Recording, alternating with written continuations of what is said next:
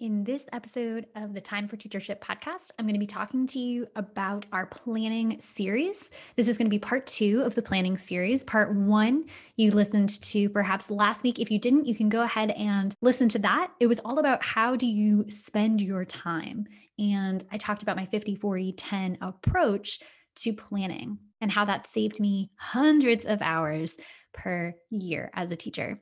Today, I want to share with you all of the various tips that I've been kind of collecting over the years and refining as I read and learn more and do this work on a day to day basis.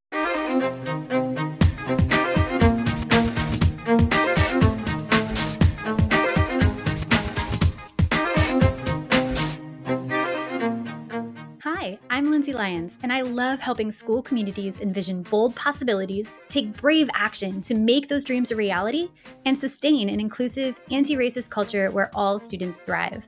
I'm a former teacher leader turned instructional coach, educational consultant, and leadership scholar. If you're a leader in the education world, whether you're a principal, superintendent, instructional coach, or a classroom teacher excited about school-wide change like I was, you are a leader. And if you enjoy nerding out about the latest educational books and podcasts, if you're committed to a lifelong journey of learning and growth and being the best version of yourself, you're going to love the Time for Teachership podcast. Let's dive in.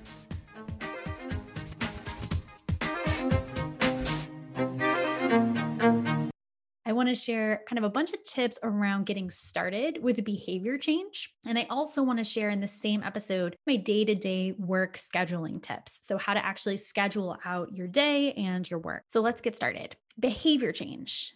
I have learned that while one step moving towards action is really great, and many folks will say that one step is really all you need to get going, I recommend starting with 3 steps. The difference here between one step and 3 next steps is really that momentum. And so I can energetically dive into a new goal on day one, but after day one, it's a lot easier to fizzle out. So I can get really excited about a new exercise goal. I'm going to go ahead and exercise today. If I don't keep that pattern up in the next few days, it really fizzles out and becomes just this thing that I did on this one day. If we can commit to 3 steps, one after the other, we build up that momentum. We start to make real progress towards our goal. We start to believe that this is who we are in the world. We are a person who goes running every morning, or we are a person who does whatever it was that you decided to do. And that momentum is going to be critical for working towards real change. So start with 3 steps, not just one. There are some more tips I have around this idea of starting with 3 steps and building up that momentum beyond just take 3 steps. And these are going to make it really actionable and ensure that we're going to do that follow through. So the first piece is to set a deadline. I have found 1 week to be a really helpful time frame here for me to complete 3 steps. That way, if I do go running tomorrow morning, but I forget or I have an injury or something comes up the next morning, I still have some leeway to be able to accomplish those 3 steps in 1 week, which is a short enough period of time to feel like, yes, I'm making rapid momentum, and a long enough period of time to really provide that flexibility to work around the busyness of life and work and all the things that come up. So I'm less likely to forget and build that momentum quickly. I'm building my confidence. I'm also building in flexibility into the system. I think this is one of the things that I'm learning as I grow and evolve is that rigidity with which I used to set all of my goals and led to a lot of goal accomplishment doesn't really let me live into kind of my values in the way that I would like and to show up in a place that is flexible and relaxed and adaptive as opposed to really rigid and stressed. And so I think that combination of flexibility and rigorous goal setting and those 3 steps after you set the goal, really critical to have that balance. Whatever you choose as your deadline, maybe 1 week is not for you, just make sure that it is soon enough that you won't fall into the trap of, oh, I'll do it tomorrow or I'll do it next week. You can definitely latch on to the momentum of I can't remember what it's called in the research, but this new start philosophy, right? So sometimes we do this on, a yearly basis. In New Year's, we have these New Year's resolutions. We set them. We say, okay, well, starting on this fresh slate, this new year, I'm going to start. This is also doable in each month. each week. So, okay, Monday, I'm going to start Monday. It's a fresh new week. I'm going to become this person that I want to be then. Or each day, right? It's a fresh day. I just woke up. I got a restful night's sleep. Here we go. This is who I'm going to be today and the next day and the next day. So latch onto that fresh start. Oh, that's what it's called, fresh start effect. Latch onto that fresh start effect wherever you can. And just make sure that, again, you're not falling into that trap of putting it off tomorrow. Pick a date, start it, 3 actions in 1 week. The other piece to make sure that we're really gaining traction here is to make the actions doable. So the first few steps should be actions that take about 2 to 5 minutes. So, for example, my current desired habit is to practice Duolingo every day. I really want to become fluent in Spanish. I'm going to start with Spanish and hope to get to multiple languages over time, but I want to practice at least every weeknight. So that's another piece to flexibility. I want to make sure that I'm practicing every weeknight. So 5 days a week, I get that practice in and I can complete a lesson in a manageable amount of time in just maybe 2 minutes, 5 minutes, right? And still continue my daily streak, build that momentum in a way that doesn't take up hours of my life. And I can certainly and have certainly practiced for 30, 40 minutes if I'm really on a roll. That's great. That's exciting, but I don't want to hold myself to that standard because then it feels really unmanageable. And that's where we kind of lead ourselves into inaction because it just feels so big and so lofty. So make it doable. Always feel free to go beyond that, but just make it doable to start. Writing out your plan is also really big. So, one of the things that I used to do in trying to make my plans manageable and build momentum is to write down 2 big things every day that I wanted to accomplish in that day. And I would really focus my time and energy on completing those tasks. I still definitely do that, but the practice and the question that I'm asking that underlies that practice has shifted a bit. So now it feels a bit more powerful to me to tie in each of those goals to a larger goal or vision for myself. If I'm working on a larger project, I might frame each day's task as which life changing project am I working towards today? Or which vision or goal am I working towards today? And what's the biggest thing that's going to really move the needle on that goal?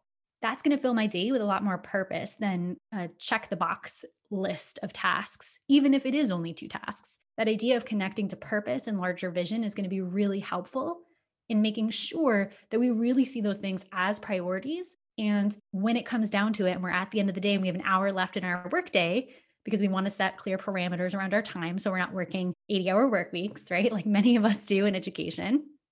We want to make sure that our purpose and our why and our driver, our concrete vision that we have for ourselves in our lives is going to be the motivator to get that done. Relatedly, I think the final tip in this section here is to connect those steps to your identity.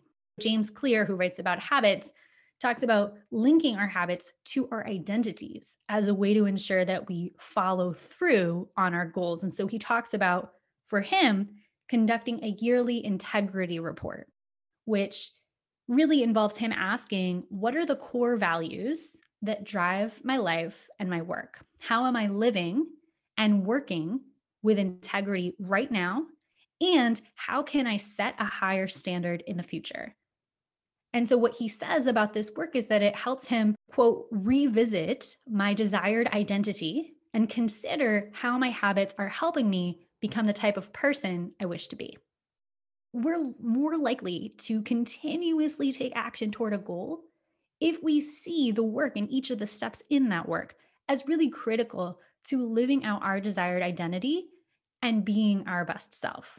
Just to recap, when we're thinking about getting started with behavior change, we're building that momentum towards this big transformational shift. We want to start with 3 steps, not just one. We want to set a deadline for achieving those first 3 steps, likely within a week. That flexibility is there, but also we have a time. So it's time bound. We won't forget about it. We won't put it off till next week or next year. We want to make the actions doable, 2 to 5 minutes per action. Of course, we can go beyond that, but we want to limit that scope to make it feel doable. Write out the plan. I would even suggest, and this is something I'll talk about later in the planning series, putting it on the calendar, right? Write out your plan. What are you going to do today to live into that plan, to live into that goal? Make it a priority. And finally, connect these steps to your identity. Make sure you have that deeper why, that vision for your life and who you want to be in the world. and have that connect to your day-to-day actions. That will make it more likely you're going to go ahead and follow through. Now, let's talk a little bit about day to day work life and scheduling tips. So, how do we effectively schedule our day to day work lives? In the education world, this may not make a ton of sense in terms of where your class is scheduled. Although, I will say, as a person who scheduled classes for our school, I think it is important to give flexibility and teacher choice wherever possible in terms of creating your class schedule for the year. However, I recognize that sometimes, you can't change when you're teaching a class, but you can have control over your planning time to an extent and what you do independently outside of teaching in front of students. And for leaders and other folks in the education space who are not always in front of classrooms, that planning space, that day to day not being in front of students opens up a lot of possibilities as well for how you schedule your time. So here's the first tip that I would suggest: set boundaries. Whether we are working from home, working in school, working in hybrid settings, wherever we are in this moment, we are likely working more than 40 hours a week. We are likely working many more hours than we are officially working on paper. And for me, I used to work long days during the week and then double-digit hour days on the weekends. I realized that was not who I wanted to be in the world, and I needed to find a better way to figure out how to do that. It was a challenge, and I actually have a full course built out around this transformation because it's so important to me to share how that works for teachers and how that is absolutely possible. But for now, I tried to set the boundaries around 8-hour workdays, no more than working 8 hours a week, and not working on weekends. Of course, I'm actually just coming off a weekend where I worked both weekend days for several hours each day, but that was probably the first time in months that I had to do that, perhaps even in a year, although that's maybe an ambitious statement. So setting those boundaries, what does it look like to you? To you, it might be a different set of numbers. It might mean, yes, I do work on the weekends, but I, make sure I stop at 4 p.m. every day during the work week. Whatever that looks like for you, I want you to set some boundaries and really choose boundaries that work for you, that make sense to you, that you think it's viable to stick to. So set your boundaries first. The next tip for scheduling is making sure you're scheduling in alignment with your energy. So for me, I am more creative, more energetic, more alert, and more focused in the mornings. And so when my energy is fresh, I want to make sure that I tackle those creation based tasks. If I'm writing a book chapter, if I'm creating podcast content or writing a blog to pitch on another platform, those are the creation based tasks that I really want to center my work on in the morning. In the afternoon, I might do some more either menial tasks like email or logistical pieces that are just kind of quick tasks, or I will maybe do a workshop or meet with someone one on one because I am fueled by the energy of the other people in the space. And so that keeps me really alert and fresh. It's hard to keep myself there in the afternoons when I'm just by myself. So scheduling in alignment with wherever your energy is, your energy may not be aligned with, when I have energy in a given day, but making sure you're thoughtful about where your energy lies and what tasks are kind of in alignment with that at different points in the day. This is also something I think to think about students and how they are, right? A lot of our older students, our adolescents are really more focused and alert later in the day. Our younger students are more alert and focused earlier in the day. So what does that mean for them in terms of how they show up to your class whenever your class is scheduled, right? And when we ask students to think about completing homework or different things like this, a lot of these things that we're talking about today as adults and educators, this is also really relevant for learners and our students and our youth. So schedule in alignment with your energy. The next tip I would give is to batch your work. Batching is actually what I'm doing right now. I am recording episodes 2 through 5 of that mini planning series, 2 through 6 all day today. That's my goal. I have one workshop in the afternoon and the rest of my time is unscheduled. And so that is the big thing that I'm doing today. I'm batching it so that I can be in that zone. I can make sure that I remember what I said in the previous episode so that there is flow. I don't have to be distracted by email because I'm not looking at it until I'm done with this task. And I can really just dig right in and do some concentrated work on this. When you get into the zone, or what Csikszentmihalyi calls flow, you're in a flow state, right? Time kind of passes. We've all been in those states in various points of our lives, but you kind of don't notice time passing. You're like, what? It's lunch already? Wow, that's nuts. I just got started. That is where you want to be for productivity goals. And that is what I find a lot when I can batch my work and not have to pay the cost of kind of switching tasks or switching mindsets around the different work that comes up. When I was teaching, I would actually try to choose a schedule where I was not teaching for back to back class periods, or a couple years, I would try to put all of my classes, because my classes only met 4 times a week, all of my classes on Monday through Thursday. And sometimes I wouldn't even have a break Monday through Thursday. But then Friday, I would have maybe 4 hours of concentrated just prep time.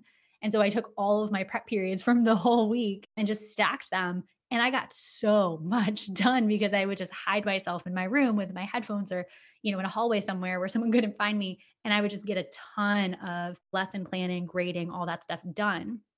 So, whatever that looks like for you, knowing that we often restart when we're interrupted by either ourselves or someone coming up to us or an email to do an unrelated task, we want to really make sure that we can get in the zone and stay in the zone so that we can be as productive as we can. We don't have to pay that switching cost later on. My fourth tip here around scheduling is to take breaks, to get up, to move. I struggle with this, and I used to rarely get up and move from my desk for lunchtime when I was teaching. I think this is really important, to stand, to stretch, to just get the body moving, even if it's for 25 seconds, just to stand, midway through a Zoom meeting and say, I just need to take a stretch break. You could put that in the chat, you could stand, whatever, and building it into your lessons as well for students, right? Sometimes we have students that just need to get up and move around. And of course they do. They are typically sitting for 6 or more hours a day. Emily Aries, the host of the Bossed Up podcast, actually did an episode a while back when we first kind of shifted to a lot of Zoom meetings. And she shared that experts actually recommend breaks of 15 minutes, about 10 to 15 minutes for every 2 hours of work. So sometimes that works for me. Sometimes I'm really in the zone for about 4 hours, and I don't even think of a break because I am not willing to break that flow state that I just spoke about earlier. And that's okay too. Just finding some time that works for you. Maybe that means 20 or 30-minute break every 4 hours, whatever it is. Just make sure you're able to kind of step away from the screen or from whatever it is that you're doing, and just make sure that we are able to schedule either a midday walk break or a midday stretch break, or kind of move out of work mode and let our brains kind of clear and relax for a little bit.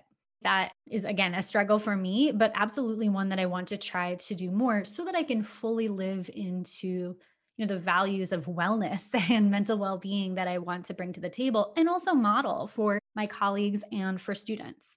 And my final tip here, tip number 5 for scheduling, is to put things on the calendar. So let's imagine, as I'm sure we've all been in this scenario, you're staring at a long to-do list and it feels hopeless to get it all done, right? It's an incredibly long list, and a colleague emails you or stops by your office or your room and asks you to do something for them. And you say yes, because what's one more thing on your super long to do list? You're never going to get to it anyways, right? And later you read an article about something really cool you want to do in your class, or maybe even an article about self-care, or you're listening to this podcast and you're saying, I want to add something else to this list. The to-do list will continue growing, will continue to consume your life, and very few of those things get done. And there is a lot of research on this. I'm actually going to be talking about this later in the planning series as well, what different productivity experts and different folks say about, what to do with a very long to-do list and how to actually make it productive and not overwhelming. But here is kind of my one key gem that I think I keep returning to and have found incredible value in. I put my to-do list on my calendar. So I eliminate the fact that it's even a list at all, that it's even a separate thing, separate from, my day-to-day activities on my calendar. I schedule it as if it were a meeting. They're actually events. These to-dos are actually going in as events on my calendar. And so what that requires is estimating the amount of time it will take to complete the task, and then adding that amount of time as if it were, for example, a 2-hour meeting into my calendar. And then once the day is filled up, I know I can't do any more tasks on that day. So I need to add it to the next day. And if something comes up that absolutely has to be done today, and I have a couple things that are actually not time sensitive, but I had just blocked them in my calendar for today, I can move those tasks that got ousted from today to open slots later in the week. And you'll notice that I don't delete them unless they actually don't have to be done. Then that's kind of a mindset shift, right? Thinking about, does that actually need to get done? And if not, maybe that just comes off the plate. If it's not a really high leverage activity that's going to get me a lot of growth and movement towards my vision, I don't need to do it. And maybe it comes off.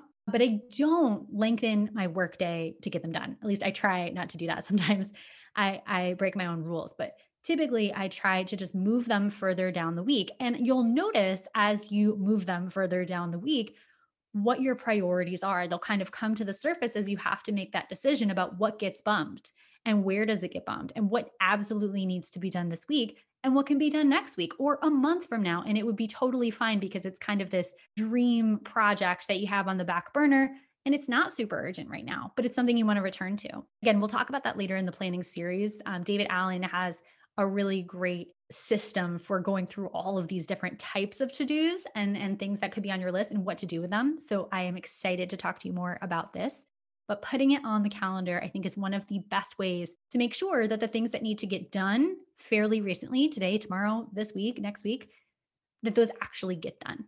That has been really critical for me. And also with the caveat of not lengthening my day to get them all done, but keeping within those boundaries that we set that we talked about in tip number 1. So let's go back through those 5 tips for scheduling. 1, set our boundaries, know when we are going to stop the workday and when we have to say no to meetings or other work. Schedule in alignment with your energy. So know when you are most creative, most focused, most ready to batch and schedule for that. Number 3, batch your work. Make sure that we are in the flow state and we can stay in there to make sure we're not paying that switching cost of moving between tasks. Tip 4, take breaks. Whenever you can, stand, stretch, move around, get up, clear the brain. And tip 5, put it on the calendar to make sure that it gets done. There are a ton more tips coming in the rest of this mini planning series. So just to recap, we have spent the last 2, this episode and the one before it, talking about how you spend your time in the 50-40-10 planning method. In the previous episode, this episode was all the tips, a hodgepodge of different tips of getting started, building momentum around changing behavior, and then scheduling on our day-to-day basis. Our next episode in the series is going to be about rethinking the beliefs that get in the way. So, digging into the underlying beliefs that prohibit us from moving forward. The following episode will be about clearing the mind. We're going to talk a little bit about essentialism, which I find really fascinating. I'm just starting to kind of dive into that way of thinking, but making sure that we have a clear mind so we can have high energy and lots of focus. Part 5 is going to be about advancing our personal wellness. So we'll talk about some different aspects of wellness from the literature and some practical strategies we can implement to advance our own wellness. And part 6, I think that often gets in the way of all this other stuff, of all this good stuff we're working towards, is how do I lesson plan quickly and efficiently? So we have to spend less time in our planning mode. Also, if you want me to take you on an in-depth walkthrough of how I saved 700 hours of planning time in 1 year as a teacher, my self-paced online course, Work Less, Teach More, is now open for enrollment. The course is $197, and I don't know about you, but my professional and mental well-being is worth way more to me than $200. You can enroll today at bit.ly/WLTM course bit.ly/WLTM course. I'll also drop that link in the show notes. Now, if you're a school leader who's listening and wanting to help your teachers free up the time and the energy to tackle these big transformative projects you got going, you can purchase this course for your teachers as a pilot for one department or grade team or for the whole school. If any of you educators, either teachers, instructional coaches, leaders want to chat and see if the course would be a good fit, go ahead and email me at hello@lindsaybethlyons.com and I can set up a free 20-minute consultation call to chat with you. Finally, our freebie for the week, this is one of the most popular freebies I think I have ever created, is my scheduling template. It is a digital Google Docs scheduling template that you could just make a copy of and move the pieces around. I also included, in addition to the blank template, a concrete schedule example of a teacher working from home. So that is bit.ly/work from home schedule. Thank you so much for tuning in to another episode of our mini planning series, and I will see you in the next episode. Thanks for listening, amazing educators. If you loved this episode, you can share it on social media and tag me at Lindsay Beth Lyons, or leave a review of the show so leaders like you will be more likely to find it. To continue the conversation, you can head over to our Time for Teachership Facebook group and join our community of educational visionaries. Until next time, leaders, continue to think big, act brave, and be your best self.